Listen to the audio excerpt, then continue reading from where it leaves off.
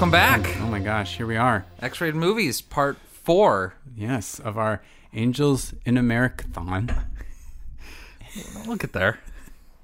It flows. Americathon is what I'm, Yeah. It's that hard K. You're not into it. I don't know. It's more funny than flowy, I guess. Okay. I've been described that way. Yeah. This one was called...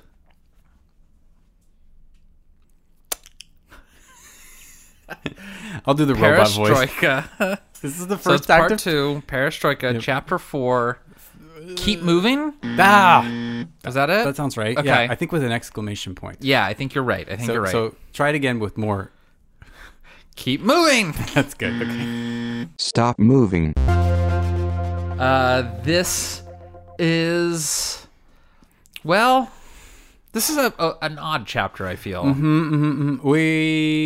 Let's see. What were my main takeaways? We've got at the end of the last episode, the angel comes down, talks to Pryor, but we only see she's here. Yeah. And this time we get their conversation. Right. So the angel conversation, it's very odd tonally compared to the rest of the movie. It's more comical. And I feel like I talk about people I used to date, and I feel like that's a big source of where I get a lot of information. But I dated someone once who had read the script of Angels in America, and he says it's very clear that you're supposed to see the strings on stage when the angel appears. That you're not supposed to do anything to hide that it's sort of a facade. I was going to say, I didn't like the wings. I thought they looked bad. Right. And so I think that's part of it, is that it's supposed to kind of look phony and fake. And the only thing I can think of is, say, this is the tale of Joseph Smith. This one even has seeing stones, the way that the story of Mormon does. And it wouldn't go the way that you see it in scripture or the Book of Mormon or other things. Because Pryor Walter doesn't act or talk like a Bible character throughout any other part of his life, so why would he talk that way now? Sure, okay. Or why would he act or react that way as oh, yes, I've been having these dreams, and yes, I know exactly of the implements that you're looking for.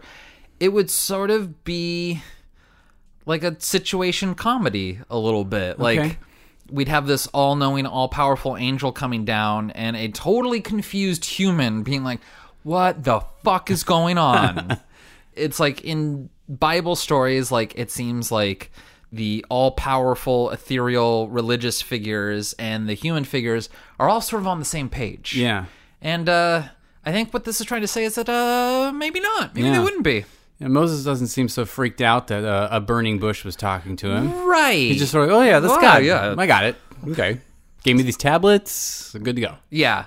Or I think specifically it's a critique on the Book of Mormon where there's seeing stones and a bunch of bullshit that even other religious people have a tough time swallowing. Yeah. And don't the religious texts, at least the Bible, describe angels as having 700 eyes and several wings, and they're supposed to be terrifying.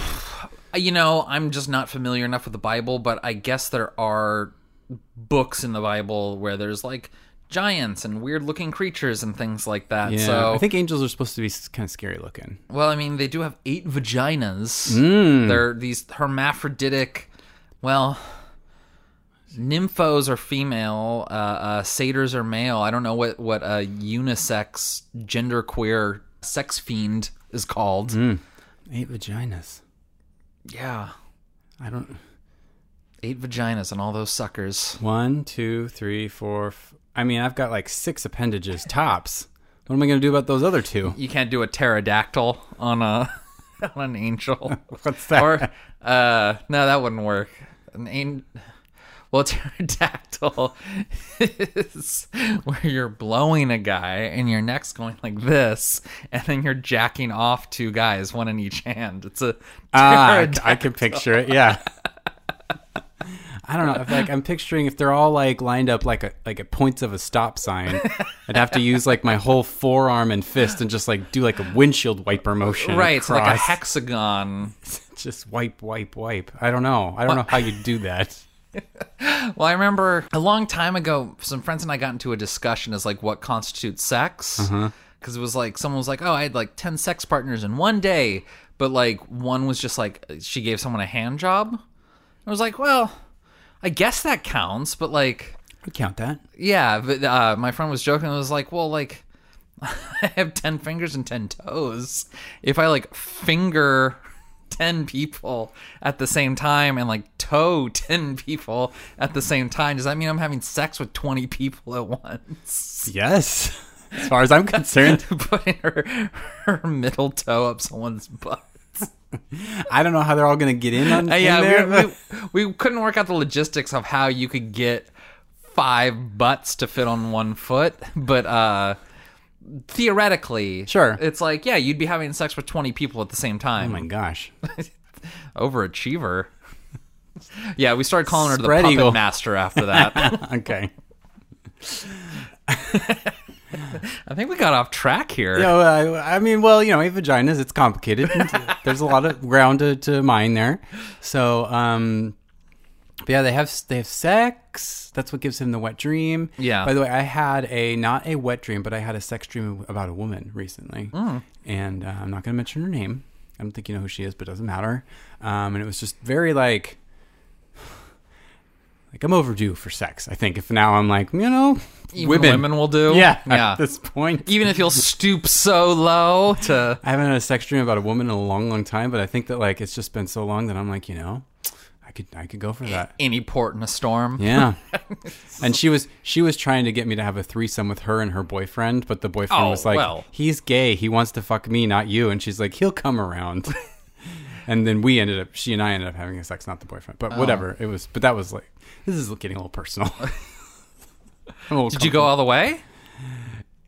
I mean, sort of. She kind of like threw herself at me. It was sort of like, it wasn't like, I don't want to say. It was like the angel on Prior. Yeah. I mean, like I wasn't an unwilling participant, but it was definitely like, I'm not in control here. Yeah. I was going to say, you had to be... If was there completion, I guess I should ask. I don't think so. Okay. I mean, maybe in the dream. Or but was it like not trying to stick a marshmallow in a parking meter? pushing rope, Yeah. as they say? No, I was, well, I don't know. It wasn't like that kind of sex dream. It was just like, Did you eat that puss? oh, yeah. Okay. Isn't that weird? I was into that. I don't know. I don't know. Maybe I'm on the Kinsey scale. Maybe I'm not quite the 6 I thought I was.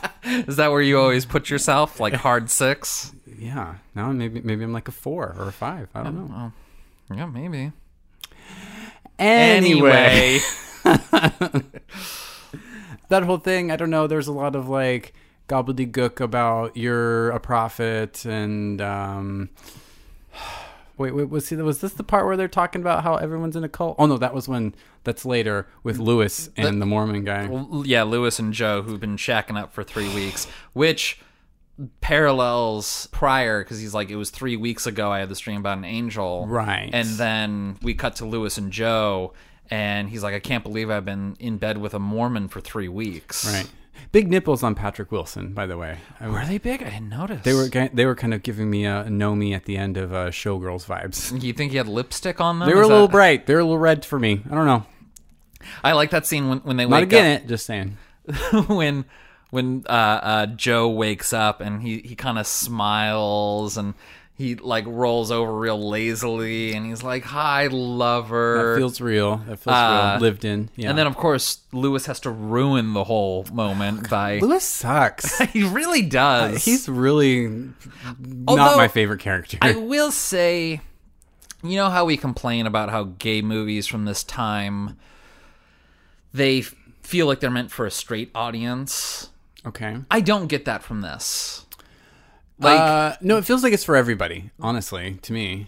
like the scene where Lewis is like trying to seduce Joe, like when they get to his apartment, like right at the beginning. That was in this one, yeah. Yeah, and he's talking about how like smell is a really underrated sexual element.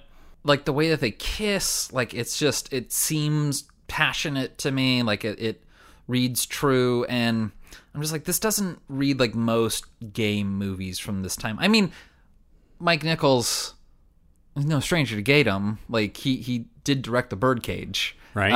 Also, apparently, he had an affair with some photographer at some point. So a male photographer? Yes. Oh, I had no idea. Yeah. Well, that's according to the photographer. Okay, so like he's like a 2 on the Kinsey scale then? Yeah. I don't know. While watching it, I was like, this doesn't seem like it's watered down queer issues. No, and I felt it felt real, felt lived in. Yeah, it's good. They did a lot of intimacy work. You can tell, and it also seemed like they were like, gay people need to watch this and react to it positively. Like they need to be right for this stuff. Didn't Tony Kushner write the screenplay? Yeah, too? Yeah. So he was probably on set being like. Just little stuff like that. I don't know. Just taking the movie in the time and place that it was made, where most big budgeted movies, like they had to primarily appeal to a straight audience. I'm not getting a lot of like, oh, we need to keep the straight. No alienating the straights here. Can't make it too queer. Like which I don't know. For like that scene, between Lewis and Joe.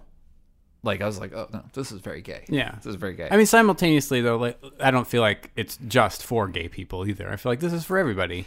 And he's just, like, not watering down the gay sex parts. Yeah. Because, I mean, it does have that, I think you say that, like, Philadelphia is sort of like this. Like, it's sort of explaining AIDS to straight people. Yeah, that's a movie for straight people. 100%. Is it? It's been a long time since I've seen Philadelphia, so. And, like, here, like, we do get explanations of AIDS, but it doesn't feel like it's like starting at square one or something, or holding our hands through it. Yeah, and it doesn't explain queerness either. It's just sort of like, this is what it is, take it or leave it. So yeah, I like that too. You mentioned as the credits were rolling for this that you're like, James Cromwell, he was in one chapter and he's still in the credits. I was like, he comes back. Yeah, comes right back very soon. And I like his exchange between him and Belize. He's like, nurses are supposed to wear white. He's like, and doctors are supposed to be asleep at home in Westchester. Yep. I'm like, I knew I liked Belize. Oh, my God. So, yeah, this is the beginning of the Belize and Roy Cohn relationship, which I think goes through the rest of the play. I think so, yeah. And it's pretty juicy, just going to say. We get a lot of the original Odd Couple epithets thrown around, which are very uncomfortable for me to read and see because we have subtitles on. But it's good. It's interesting because it's like earlier, Pryor said that he stole makeup. Oh, it was from the Clinique counter. Yeah, it was an emotional emergency. And we also get like, what laws are you willing to break, I think he says. And it's like, this is a time where that sort of test is put to Belize with the AZT drugs, that he's sort of like willing to break the rules for this guy because he's a fellow queer. I don't know exactly why. He's like, here's what you want to do to survive. Yeah. It's unclear why he wants to give him... It's almost like queer solidarity. It's like... Even though he's a shithead, he doesn't know he's even though he's a shithead, it's like what you're about to go through isn't necessarily. He's like, what you're about to go through is so bad, like no one deserves that. Yeah, so he's like trying to give him a leg up, and so Roy pulls all his strings and gets his own personal supply of AZT, and that's when Belize is like, "You have to give me some." Yeah, and it's weird because it's like he has to go a little bit into the dark Roy side. He has to stoop to Roy's level in order to get him. Yeah. And it's like he can come back, and he does, but it's like, and Roy even says like, you can have one bottle, and he takes 3. Yeah. And like that's right at this point. But sure. Like, it's just, there's a theme that's been running through of like the sense of justice, like what is just, and that I was like, you could have taken 5 as far as I'm concerned. Yeah. It's also because Roy respects these acts of strength. Like, he doesn't respect politeness, niceties. He doesn't respect going through proper channels. He respects you taking what you believe is yours. Make the law rather than subject yourself. Exactly, yeah. So it's like, even when he... I know, it's totally gross, but it's like, even when he saw Belize, like, taking all those bottles, Like, he didn't say, like, oh, no, you can't do that. It was like, he knew that, like, this was the price that had to be paid. And they had that big, like, fight, and it wasn't until Belize throws the K word around that he's like, okay, now we're talking. Yeah. He's like, now you can have a bottle. He's so reprehensible. But you also, like, it's weird. And this was the moment, I think, maybe around here where I started to be like, Tony Kushner's a really good writer, because if you can make this fully dimensional character, like a villain, this monster a person, and still have it be like, I get where he's coming from, kind of, I understand his character, even though I think it's awful. But that's good writing. And he's not like monologuing at us. He's not like, I am evil for these reasons. It's just sort of like, he's just being him, but it shows us so much every time. I think we talked about this in our Nixon episode, where it's like Oliver Stone's hatred towards Richard Nixon doesn't really come across in the movie. Yeah. Like, he is, it actually seems like he's fairly sympathetic to Nixon, which, you know, if you've ever, like, watched an interview with Oliver Stone, is very antithetical to his positions on life. And yeah, it feels the same way, that, like, even though Roy Cohn represents probably everything that Tony Kushner is against in life, he still sees him as a human being and realizes that he's multifaceted and has different dimensions to him, and still, like, you know, bleeds if you cut him. Like, he's still a human being. I'm super not sympathetic to his character, but I like that he's super complex. Right. Like, even when he's going through cramps, I'm not like, oh no, not him. I'm like, good. Yeah. I was like, yeah. Well, because, like, even when he gets the cramps, he's kind of shitty about it. He's like, oh, this is why women go crazy once a month. Ugh. It's like, he can't even just be dignified I know. in all this. But that's good. That's good. That's good writing, and it's good acting on Al Pacino's part. I'm getting the whole package here. Real quick, the score, because, like, we only get the opening credits twice. Right. But more information from an ex. It's funny, we were talking about it before we started recording, but my first serious boyfriend, the one that was a classical musician, he played the oboe. Nasal, as they described it. Nasal and desolate. I like it. If the duck was a songbird. He told me that the oboe in Bach cantatas is always accompanied, like when someone's singing as an angel, there's almost invariably a oboe accompaniment. Like, it's always supposed to represent the voice of an angel. Okay. And the travel agent was playing an oboe, or like an oboe-like instrument. It sounded like a it sounded sousaphone. Yeah, and it kind of looked like a sausage. I don't know. It wasn't like an actual. It had two reeds though, so gets you there. Whatever. Yeah, and the score is by Thomas Newman, Randy Newman's cousin. Oh, okay. Yeah. I wouldn't have minded a Mildred Pierce style breakup of these, where we have each one has the opening sequence, because it doesn't need to be the long or whatever. I don't know. It's a great opening credit sequence. We didn't talk about it last time. Yeah. But it's like it's a bird's eye helicopter shot of, like, starting in San Francisco, crossing the United States. We see Salt Lake City, St. Louis, Chicago, and New York. And ends in Central Park. Eventually ends in Central, and I'm like, this is good. Have you seen that angel in Central Park? I've been to Central Park. I don't think I have. I don't remember seeing it. Okay, because I saw this. I haven't been to New York in a long time, but I'd seen Angels in America before going to New York. So when I went to Central Park, I make sure to seek it out. Oh, okay, yeah. And yeah, so like the angel that they show right at the end is a real, like, statue fountain. Did it turn to look at you? It's like the baby in the closet with Principal Skinner and Mrs. Krabappel.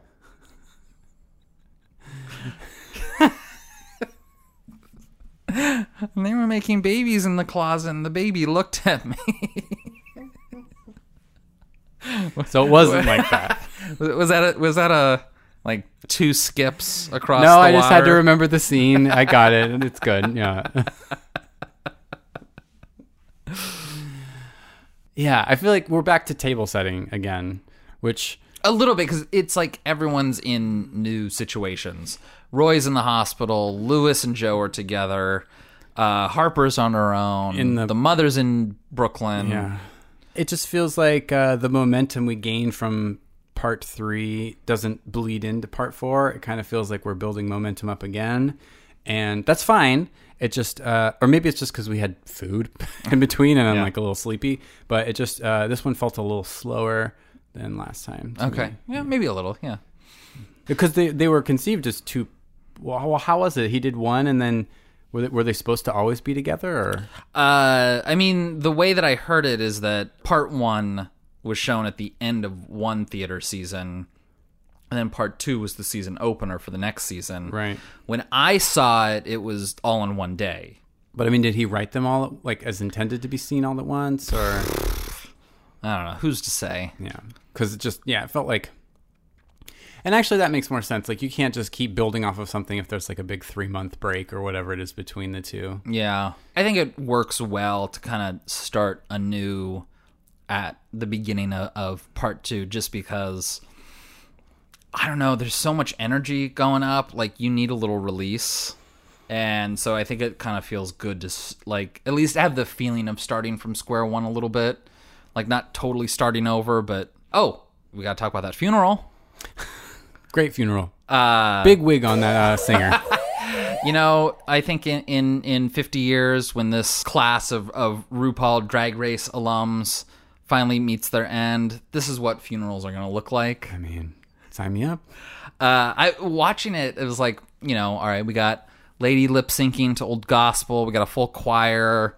We have a whole cadre of drag. I was going to say that all the attendees of this funeral are dressed in drag. Some of them to greater or lesser effect. You had a problem with that. The Barbara one was bad. I'm just going to say it. The Tina Turner one was bad for me. Yeah, not the best. But also, there were some like leather daddies there, and it's like you couldn't put on a suit. Why are you dressed like the village people at a funeral? What the fuck? Well, they wanted to meet the mood of the funeral.